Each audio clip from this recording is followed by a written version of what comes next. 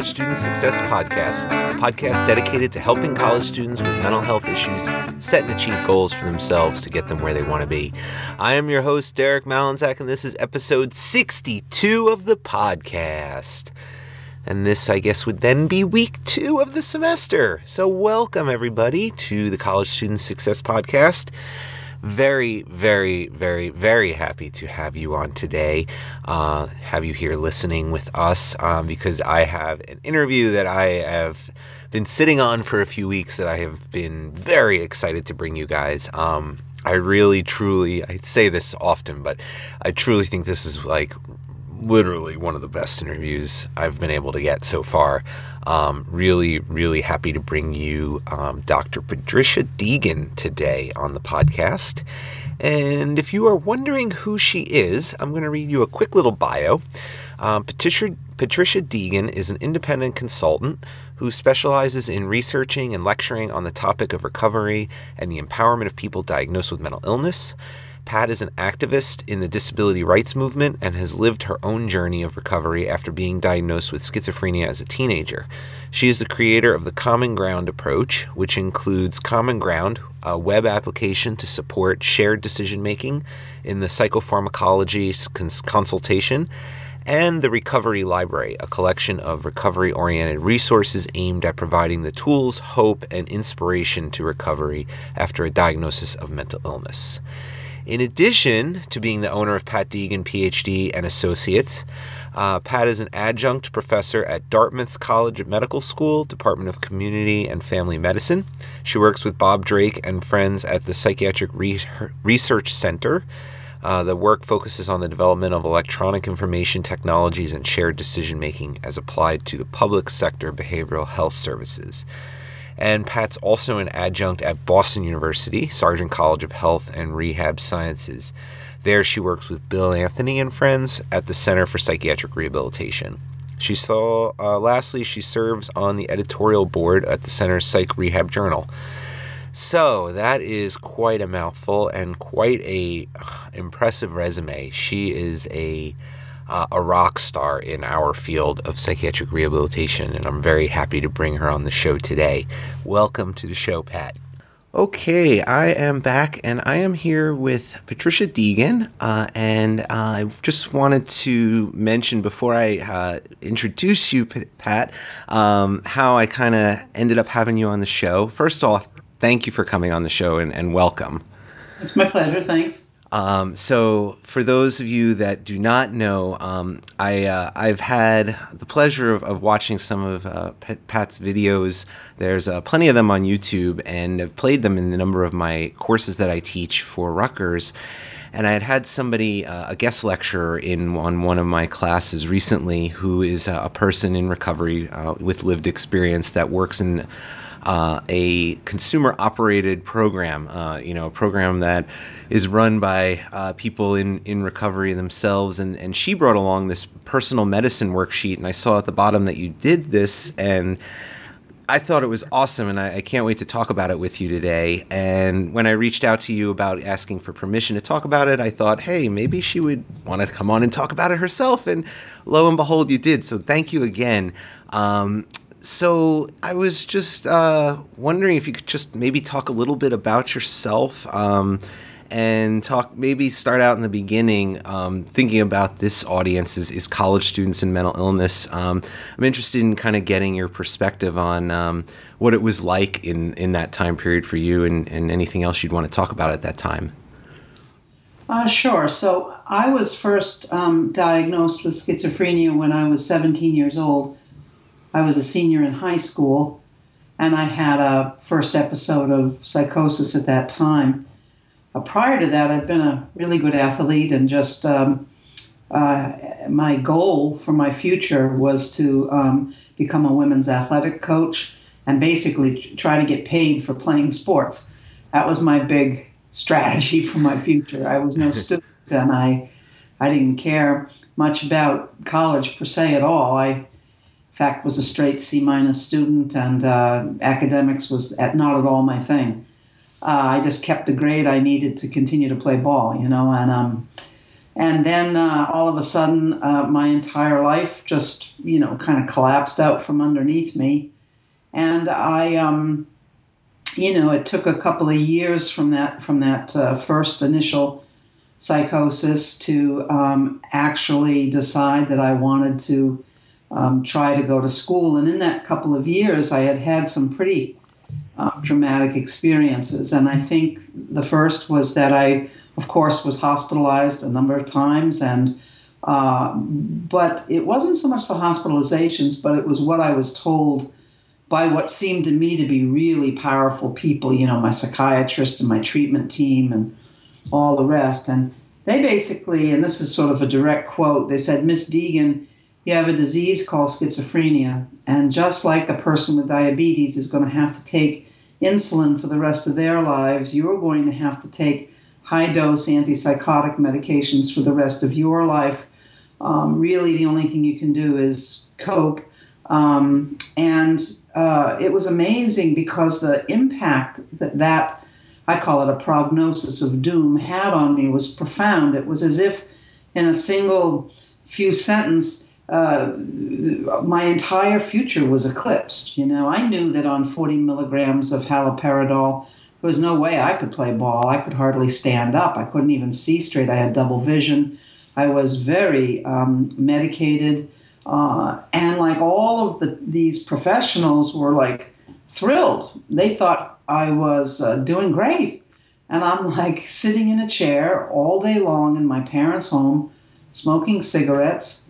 And I learned to smoke cigarettes, in the inpatient unit, picked up the habit, and had never done it before in my life. And sat in a chair in a cloud of cigarette smoke, staring into the void, feeling as if my entire future had been eclipsed. I saw no pathway into the future for myself. No one ever mentioned the word recovery. I was told at discharge to take your meds, take your meds, take your meds 5 billion times. And I was also told to avoid stress. And the part that they missed, of course, is the idea that boredom is stressful. And I went on like that for months and months and months and months. And it was a pretty, probably one of the lowest points of my entire life, because at that point I was disabled by the treatment, not by the disorder, not by the mental health challenge. I was disabled by the treatment. And like I say, the professionals were thrilled because from their vantage point, they felt like schizophrenia was a chronic progressive disorder and that I would deteriorate into a very bad state over time. So the fact that they had sort of put me into chemical hibernation, where I couldn't think or speak or be active, to them was progress because they had stopped the unfolding of the disorder.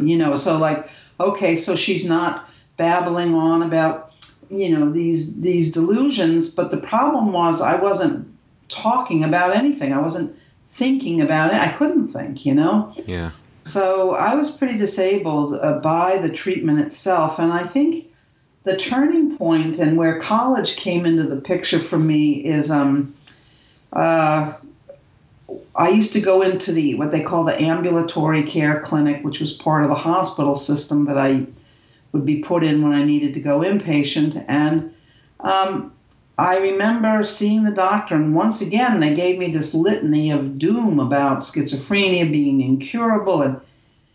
And at that particular meeting, and I don't know why, but I felt something begin to rise up inside of me. It was as if there was like an ember. I call it an ember of angry indignation.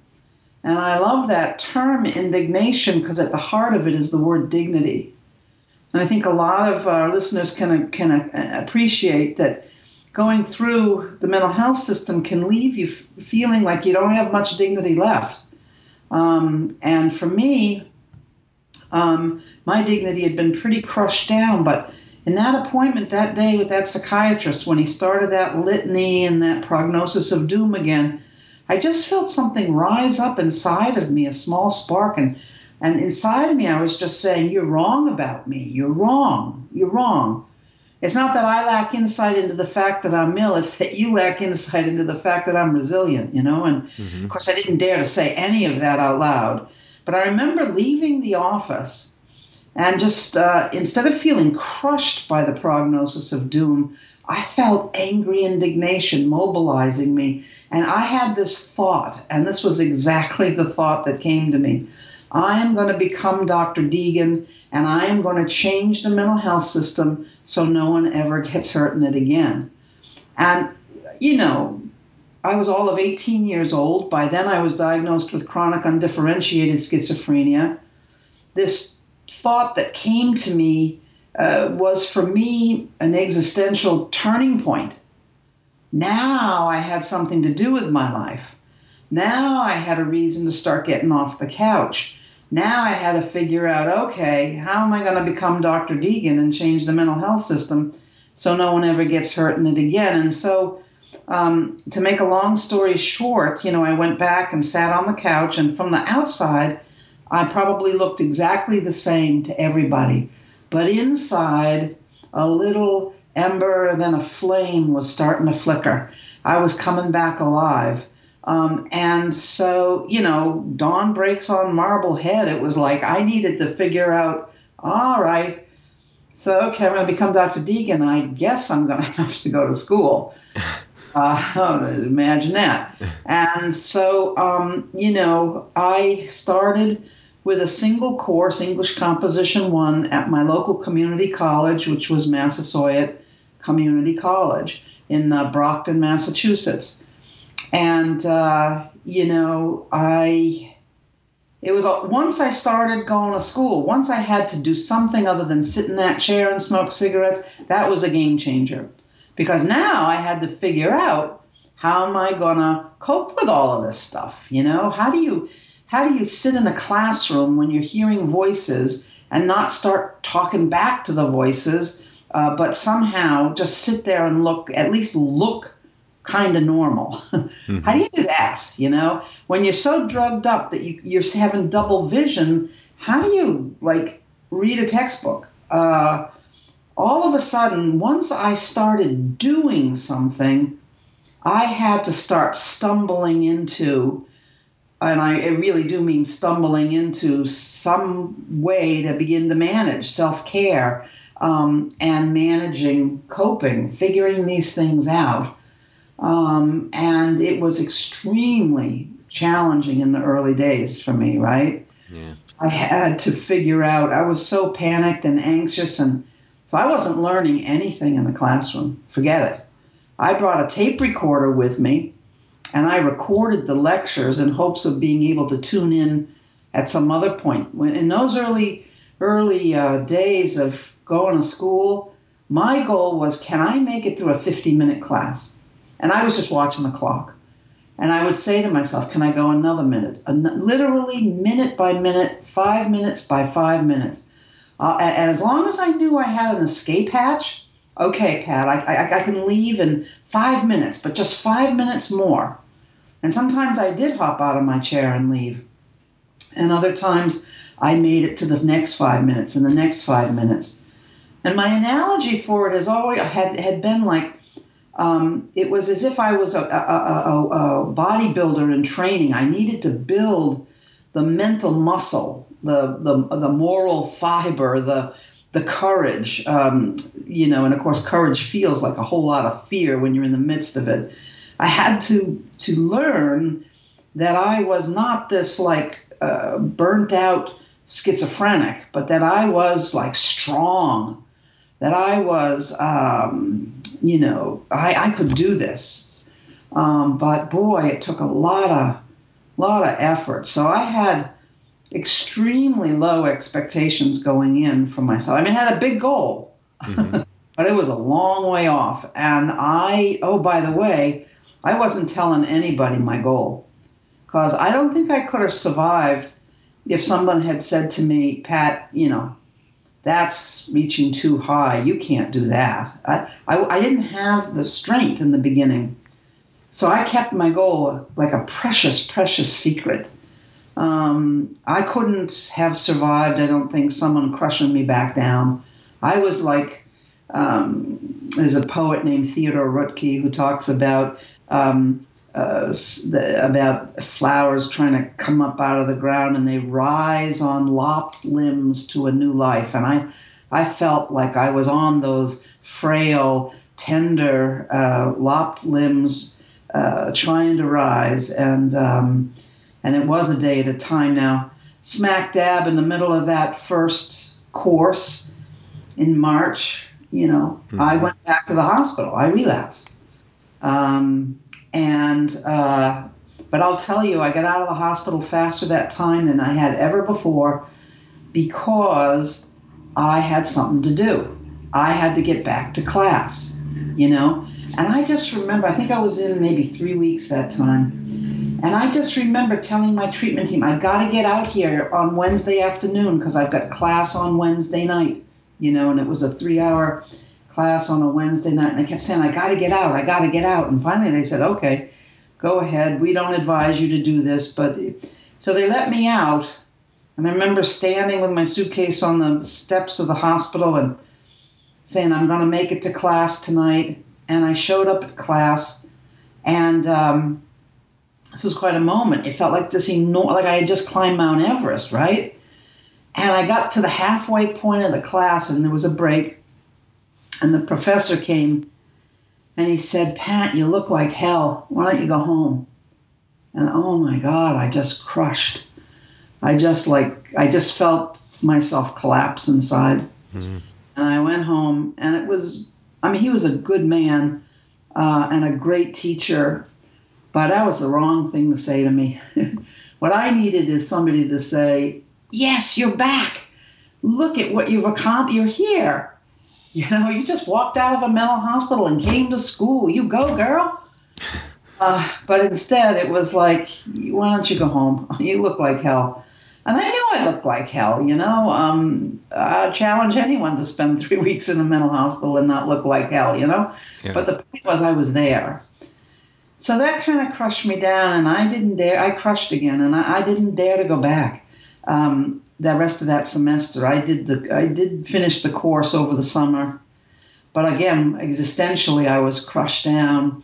But the next semester, I passed, even though I was just handing in my homework, and I passed, and I went back the next semester. Try again, try again. Yeah. And I did. I tried again. I wasn't giving up, but I did have my setbacks and challenges, that's for sure.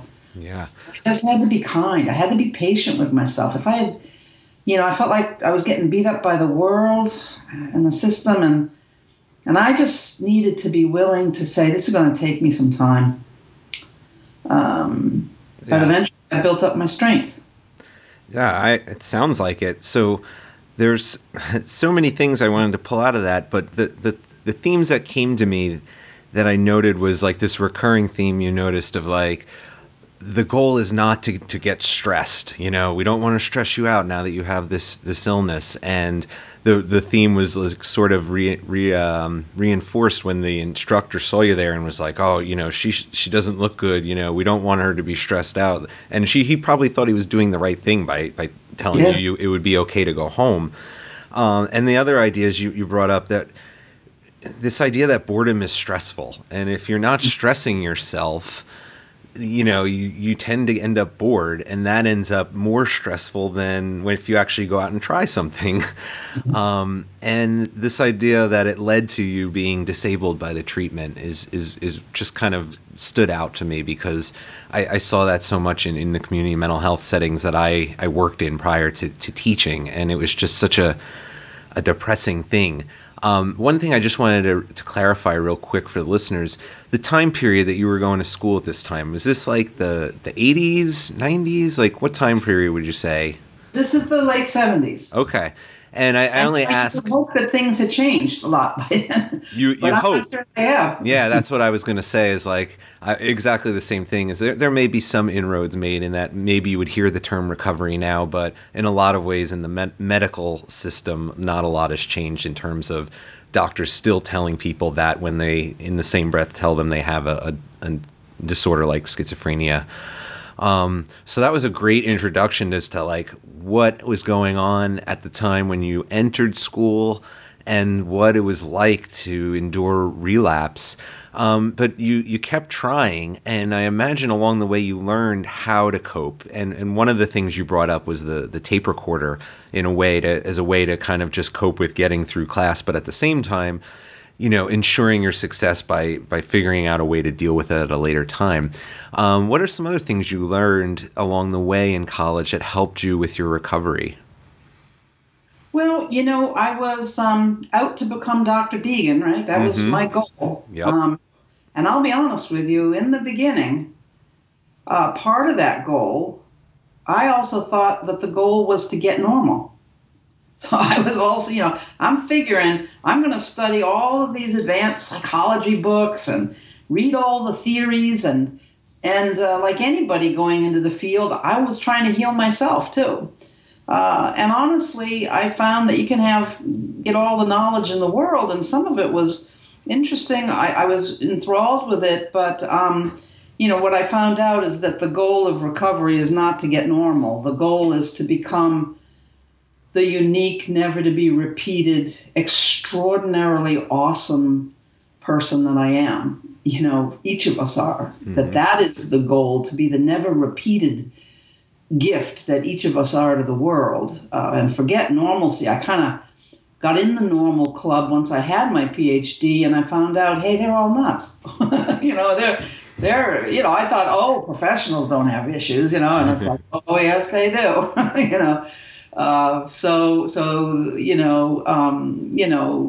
That part was a bit of a dead end, the quest for normalcy. But other things that I learned, I had to learn a lot about how to manage distressing voices, and also learn a lot about managing or figuring out how to manage what I called kind of this thought vortex that I would go down and get lost in, right?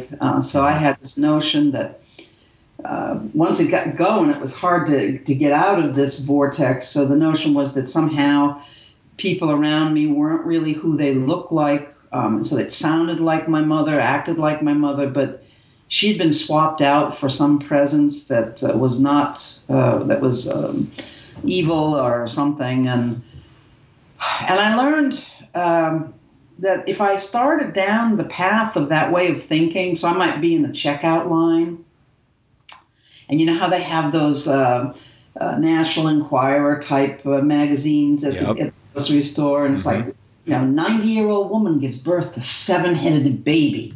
And I'd be like, really? Oh, you're kidding me. And I'd be like starting down. And I learned, I developed methods for disciplining my mind so that I didn't cross the threshold into going down into the thought vortex, I called it, right? Into being thought disordered, into, that there was a point of no return. But so what I did was I would practice reading the newspaper, like the Boston Globe or something. And I would read the newspaper and I would practice skipping the parts that were sensational or that would trigger my thought vortex. Another example is, my best friend was a good old Sony Walkman. It saved my life. And I'm talking about an analog Sony Walkman with an analog tape in it. But gosh, it saved me, because what I found out was that when I listened to a favorite music on the Sony Walkman with the headset, it distracted me from my voices. And this blew my mind, because, voices come on as being all powerful, all knowing, all seeing. Mm-hmm. And then once the Walkman came along, oh my gosh, there was something I could do that made a difference in my experience of my voices. But so that was huge. That was like my world shifted at that point, because if I could listen to music and do that, I asked myself, could I listen to a Red Sox game? And would that work? Through the Walkman. And anyway, I began to develop strategies for managing these experiences. And I remember I would still see my doctor, and I remember telling him about these things that I was figuring out, and he'd never heard of these things. so like I was kind of like educating him in a way, but and then I was very open about, remember one time I nodded off on the city bus trying to get to my class, and that's no good. I passed my stop by a couple of stops, and I can't be nodding out and going to classes. So I said I need my meds reduced. And so slowly but surely we started reducing my meds. And as the sedation was leaving me, mental alertness came back. And yes, a few more symptoms came back, but I was working at developing methods for managing them, And at the time, there wasn't peer support very much. I mean, there was a nascent movement of people, but I didn't connect with them until a little bit further down the road. So all these things started kind of cohering together and I was making a path for myself. I moved out of my family's home. I moved into a single room occupancy room, and I had a hot plate. And I didn't have, to be honest with you, it took everything I could do to get through a day. And I called it my work, just getting through the day. I was getting a check. I had food stamps. I got a little housing help. I got some Medicaid.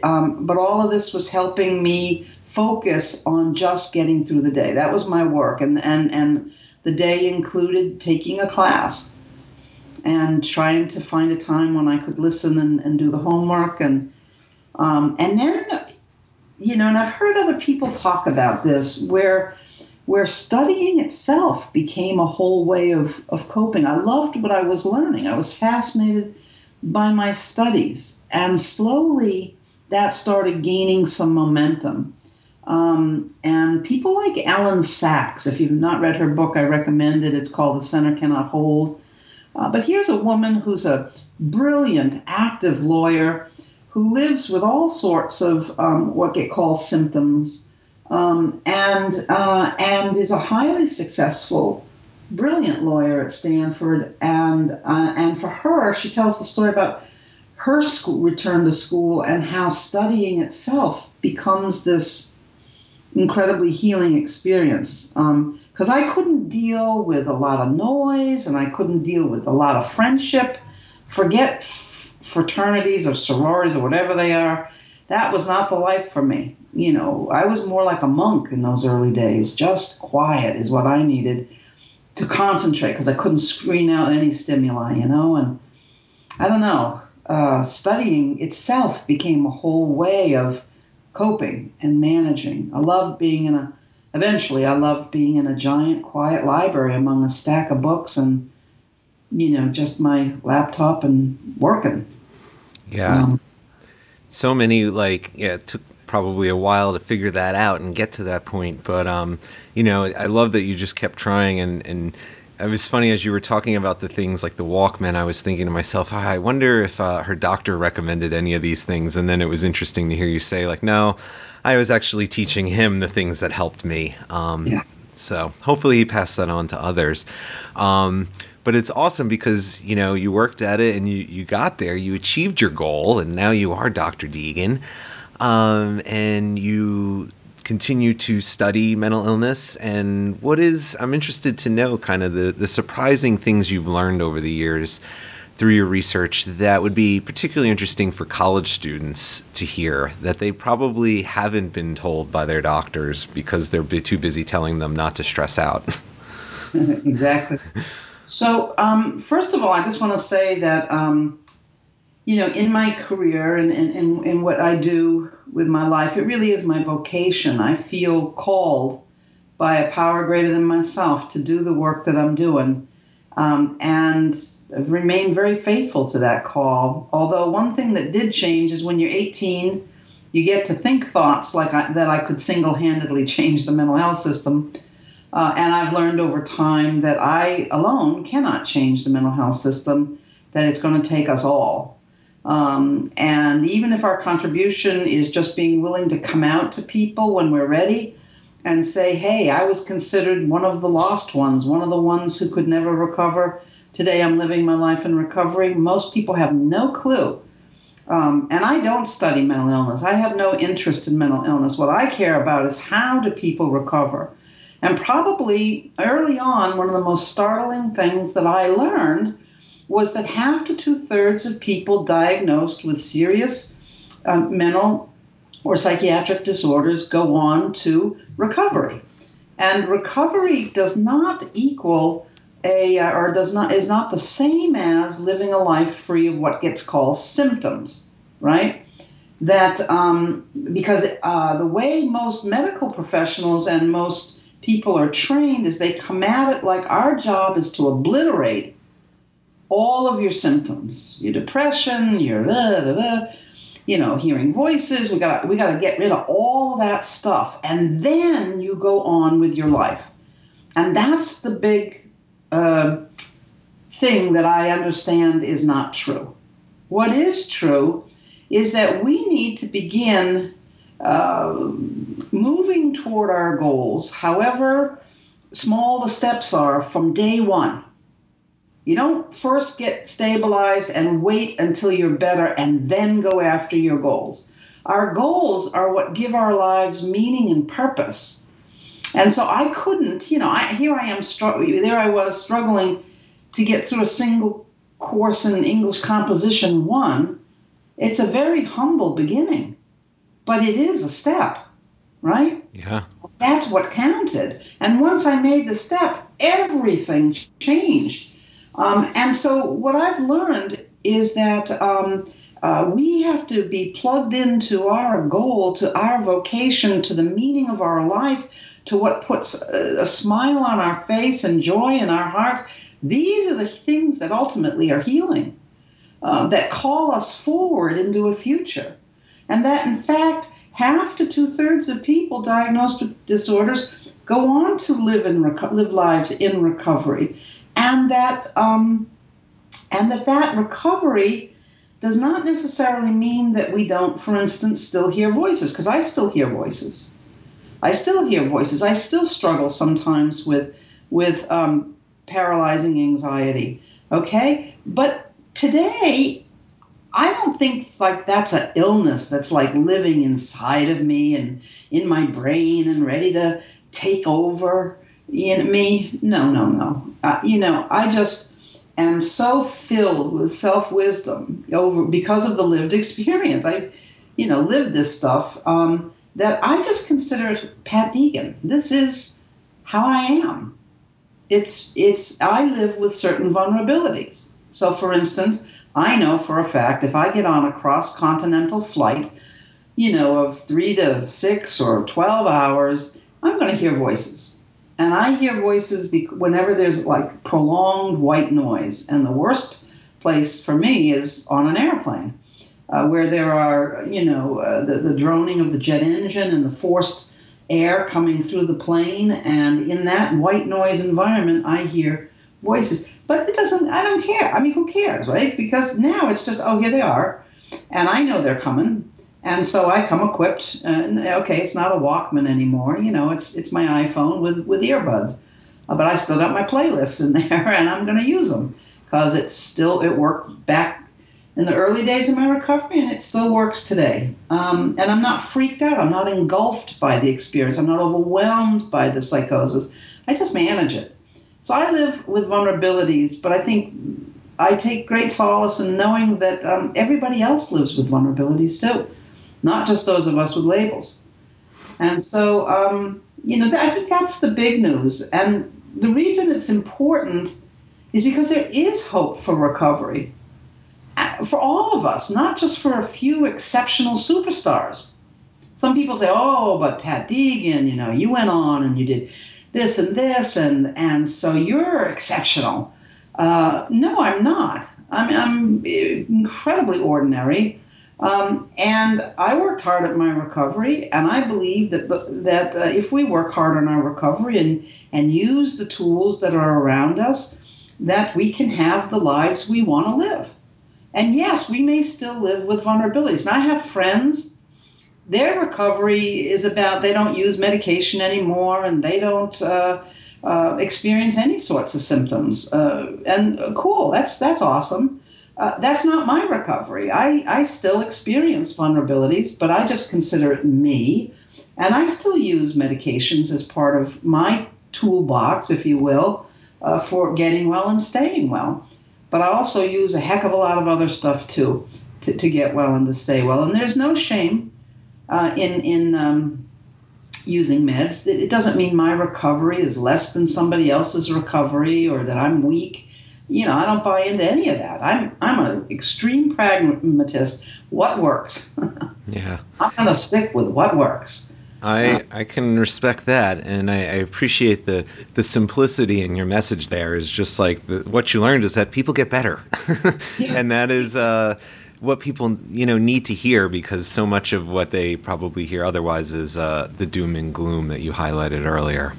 Yeah. So I appreciate the clarification into your research into recovery rather than mental illness. So let's talk about some of those things that have come about as a result of that. The one thing that I discussed a little earlier that kind of turned me on to having you come on the show is this idea of personal medicine. And I'm going to include a link to your personal medicine worksheet in the show notes of today's episode. But I was wondering if you could just kind of talk about it a little bit, how you came to kind of create this, or where it came from, and how it relates. I'm really going to talk a lot about wellness this semester, I think, and I think this jives well with that. So awesome. Yeah. So I think that when we think of if I say the word medicine or the word psychiatric medicine, what immediately comes to mind for most Americans is a pharmaceutical, is a pill, a capsule, or a needle, or whatever. But I would argue that medicine, if we take the word and we reclaim it, right, mm-hmm. and we turn to some of the roots of where medicine came from, it came from the people, it came from the village, it came from what we could do together, it came from the healer within us, I was doing a research study out in the state of Kansas, and I was researching the lived experience of how people actually use psychiatric medicine in recovery. Not how they're supposed to use it, not how it's prescribed, but how do folks actually use it. And this is a great story. I was outside of in a rural area near Wichita, Kansas, and I was in a small farmhouse, and we'll call the guy Joe.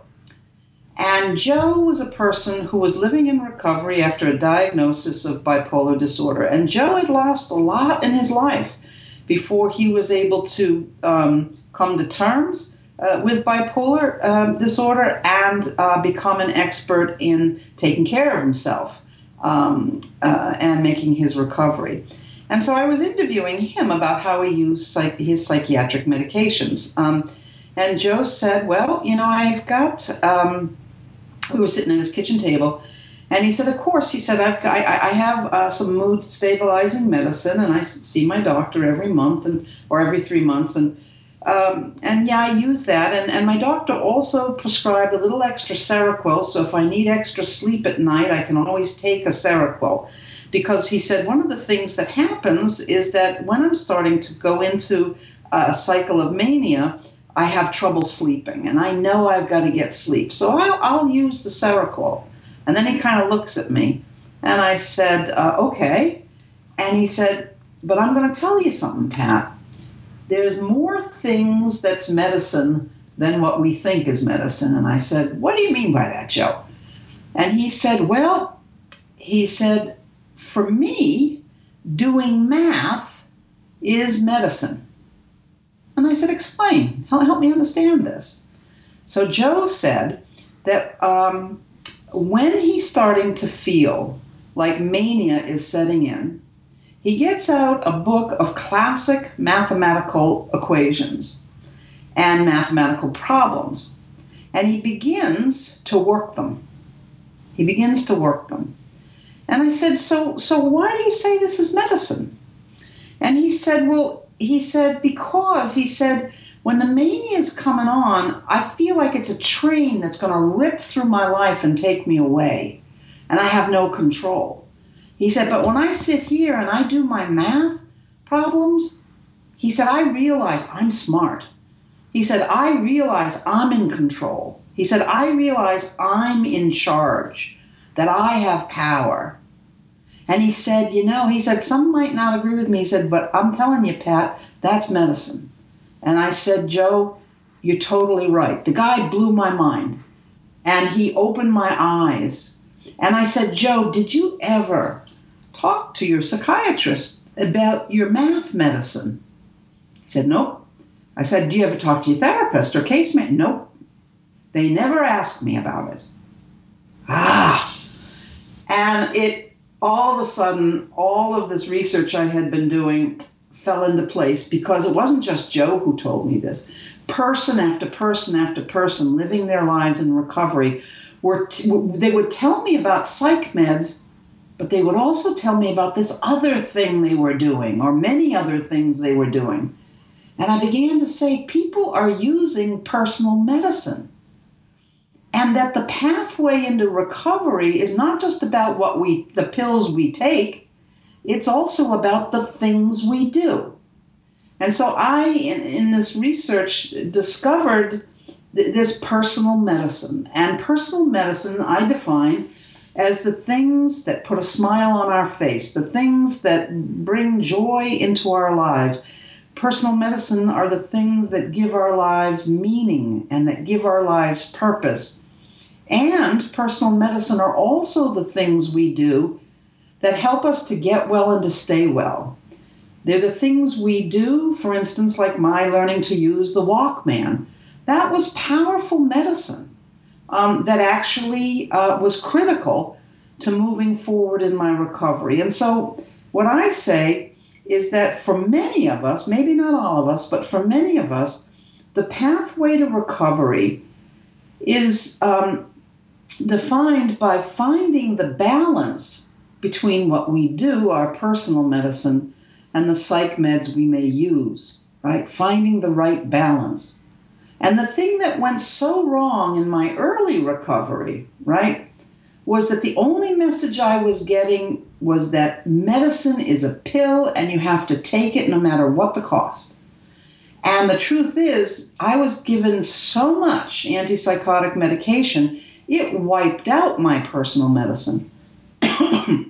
My pathway to recovery didn't start until me and my doctor began weaning down off of that off of that pill medicine, and I started kicking in with my personal medicine, that Sony Walkman, that technique of not going into my thought vortex and getting into delusional land, and many, many other tricks of the trade that I've learned over time.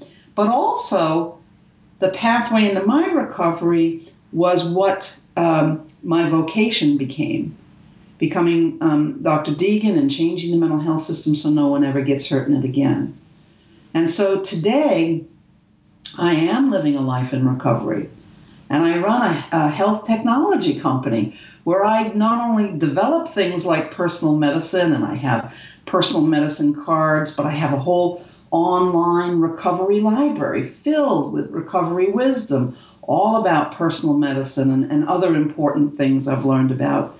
And I've developed a web application where people can do shared decision-making with their psychiatrist so they don't get so snowed on medication that they can't think anymore. And so my life has my recovery, and I think the recovery of many people, is marked by our personal medicine becoming richer and richer and richer. So in the beginning of my recovery, for instance, everything was one direction. I had nothing to give to people. Luckily, I had some people who cared about me and could love me, but I had no love to give back in the beginning. I was just trying to get through a day. I kind of couldn't stand being near people in the beginning. Today, I've been married for 25 years now. I have an amazing 20-year-old daughter who herself is going to a community college and overcoming a disability to make her way in the world, to make her mark on the world. I own a beautiful home. I run a company. I never thought these things would be for me. How awesome is that, Pretty awesome. Yeah, so grateful. Yeah. Yeah. That's great. And then I love that story about Joe. That was really impactful. And then the other thing you mentioned a little bit just now, I wanted to talk a little bit more about was shared decision making. If you could just tell the listeners what you mean by that, because that's not actually something I don't think I've covered before. And if somebody hears about it and says, "Oh, that's great, I would like to do this," how would you suggest people sort of build this into their relationships with their practitioners? Yeah, so historically, there has been the idea that the doctor knows best, and that all we need to do in order to get well is to follow medical advice. The doctor knows best. And in fact, research shows that in many instances, the doctor may know what the science says is best, but the doctor does not always know what's best for me. And that the best treatment decisions are made when we are active and engaged and in a process called shared decision making with our doctor. So let's take the example of, let's say, antidepressant medications. But we could easily substitute mood stabilizers or antipsychotics into what it is I'm saying. Essentially, all antidepressant medications within a class, for instance, the class of SSRIs or the class of SSNRIs, have the same efficacy, meaning that one SSRI is really, when you look at the data, not any better in terms of its effectiveness than another one. But what is really different between these antidepressant medications are the risks they expose us to.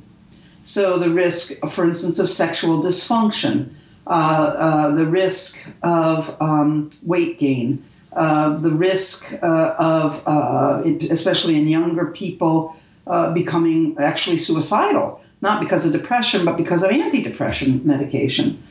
So these medications, although their effectiveness is the same, right, pretty much the same, the risk that they expose us to is different. Now, this is not to say that we shouldn't use antidepressants. I am all for informed choice. However, the fact is, it is not my doctor's prerogative to say, well, I think you should be exposed to the risk of suicidality. Or I think you should be exposed to the risk of sexual dysfunction. Is that really the physician's prerogative, the psychiatrist's prerogative? Or is that a decision, since the effectiveness is essentially the same, is that a preference-sensitive decision? And the truth is, it's a preference-sensitive decision. It's a decision that I need a voice and a choice in making. And that's what shared decision-making is about. Shared decision-making is about our doctors putting in front of us decision aids which show us the relative effectiveness of these medicines and what science, the latest science says, and also the relative risks related to these meds. Because I might be a person who is like, hey, right now in my life, I am just like not into sex. I'm just trying to stay out of the hospital, and I don't care about sexual side effects. Bring it on. I just need relief from depression. Okay. And then that same person is moving down the road, and 6 months later, they're not going back to the hospital. They're out of bed, and they're back at work. Right? Things have changed. They're doing better. They're moving into recovery. And now there's a little romance going on.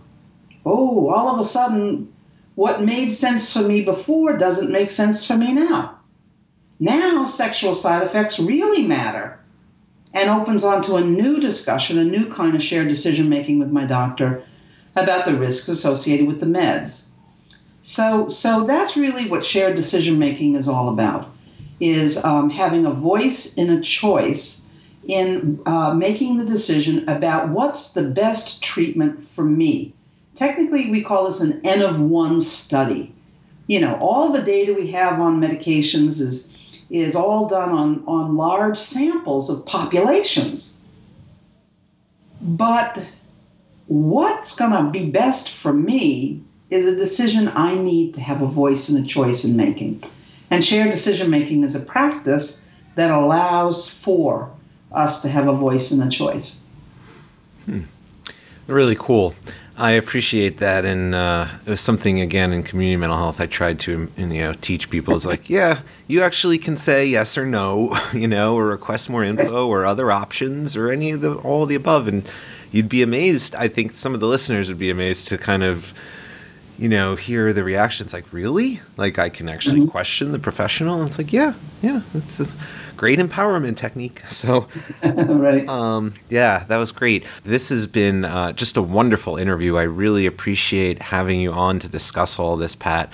Last question, kind of just to sum up and get your wisdom. I was interested to kind of know what advice you would give to college students who may be struggling right now to achieve the goals that are really important to them. You highlighted a goal that you had that sort of drove your entire recovery process. And that's really the reason I created this podcast, is because I share that same vision of how important goals are to recovery. And I'm interested to know if you have any advice for the listeners out there that might be struggling to find their way at this point. Yeah, I think that the most important thing of all is believing, discovering why were you put on this earth? Why are you here? What's the unique, never to be repeated gift that you are? It may be, doing mathematics. It may be philosophy. It may be being a great teacher. But finding the thing in your life that brings you joy, that brings you meaning, that makes your life worth living. These are the basics. These are the most fundamental. And, college is not always the pathway to sometimes college is about getting a job, and our avocation is being a car mechanic or, gardening. Whatever it might be, but finding that thing, finding your passion, the thing that matters, and I think all the rest follows. I have always said we can't build our recovery around a vacuum, around nothingness. We have to build our recovery around something that matters to us, and even in the beginning, it can be smaller things. It can be a pet. It can be that having a cat. I have a couple of dogs myself, and that's cool. That is awesome. That is a great way to begin. And then of course beginning. If we sit in the chair and continue to contemplate and thinking, that we have to have it just right. The truth is, we'll do course corrections all the way through college, all the way through life. And that's fine. You don't have to get it right from the get-go, but we have to get going. It's a giddy-up time. Come on. We gotta take some steps because we won't know the fiber of who we are as human beings and the strength of our hope and our tenacity. And that's the big myth about us. I can't stand when people say, the mentally ill, they suffer from mental illness. Heck no. We don't sit around suffering. That's not what it's about.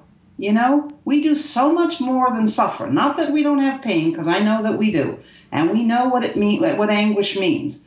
But we're tenacious people. We are strong people. I dare anybody to walk in our shoes and get through a day. You know what I'm saying? So what I'm saying is that we are strong and vibrant and tenacious, and that we can get through a course, and we can find a path for ourselves. And I think I have enormous faith. And college isn't right for everybody. It's okay. There are a whole lot of other ways to move forward in life and achieve in life. But if college is your thing, and you're striving after that degree, whether it's a certificate, an associate's, a bachelor's, a master's, a PhD. The thing is finding your passion and following it. And whether or not there's a job at the end of the rainbow in the exact field of philosophy, maybe there will be, maybe there won't be. Life's kind of cool the way it unfolds. And that old saying, a door closes, another opens. I know it's a cliche, but I also know it's really true. And part of the wisdom is being willing to wait and to see if something's not working out, where is that other door opening, and being willing to discern that and listen for it. And I have to say that these days, more than ever, the opportunity for peer support is unlimited. We have peers. We have communities of people, whether it's the Icarus Project or whether it's CSP of New Jersey. I mean, there are so many people who are out now and who are letting us know that recovery is real and who are willing to meet with us anytime or day and night and share their experience, strength, and hope. I mean, we've got amazing peers out there, and we don't have to go it alone. Sometimes I tell my story, and I think because I am a solitary person a lot, I make it sound like no one helped. But eventually I did discover the peer movement and did plug into various kinds of campus supports to help me with my recovery. I think these days I'm hearing some stuff that's a little disheartening around if people relapse while in school and then use Office of Disability to come back. I've heard stories of people, being asked not to return because I think, but that's a whole other podcast. And, to me, that's a direct violation of the ADA, Americans with Disabilities Act. But I know that that's to some extent going on out there, although I would imagine Rutgers is really different because of the awesome department that Derek and others are working in. We try. Yeah. But I've heard the same things in other schools as well. So, yeah. Yeah, I appreciate that. And the thing I took away is just something as an instructor I probably comment on when grading papers more than anything is every student that I teach wants to paint this picture of people, quote unquote, struggling with mental illness. And I always correct it, and I always say, this language matters, and you assume in this case that everybody struggles, and the fact of the matter is that that's not the case. So I was glad to hear you say that, because it's like I get tired of writing it sometimes. But, thank you so much for coming on. Really appreciate it. I think just gave so much value to the people listening and those that might be, looking for, what that next step is when it comes to goal setting and coping strategies. Where can people learn more about your work online? You can check out my website, patdeegan.com. Okay. And also I'd encourage you to check out my recovery library. It's a subscription thing, $5 a month. I don't think it'll break anybody's bank, but it's pretty awesome and tons of recovery wisdom. If you can't afford $5 a month, we offer like scholarships to the library. So check that out too. Okay, thank you. Awesome resource. I appreciate it. Thank you again, Pat. Take care. Appreciate it. My pleasure. Bye-bye, Darren. Bye. Okay, we are back, and I hope you were as inspired by that interview as I have been for the past few weeks. No, this is run long for a podcast today, so I did want to talk about your home exercise real quick. I am going to be including a link in the show notes today to Dr. Deegan's personal medicine worksheet, and the goal would be to work on that.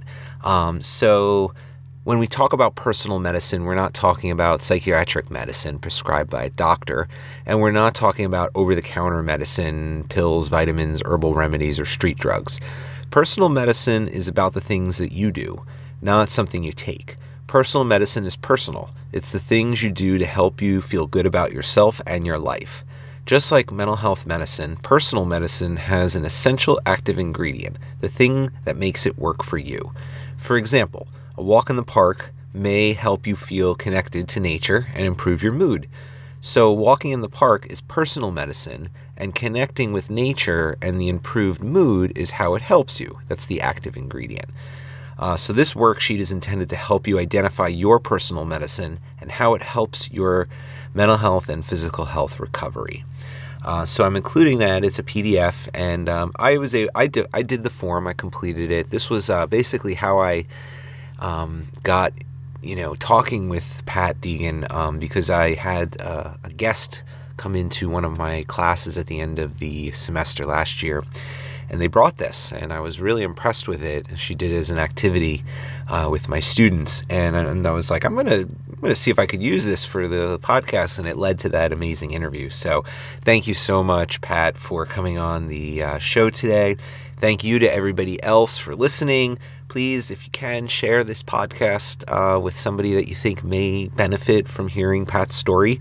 I would love to, get more people involved in kind of setting goals for themselves. So have a great one this upcoming week.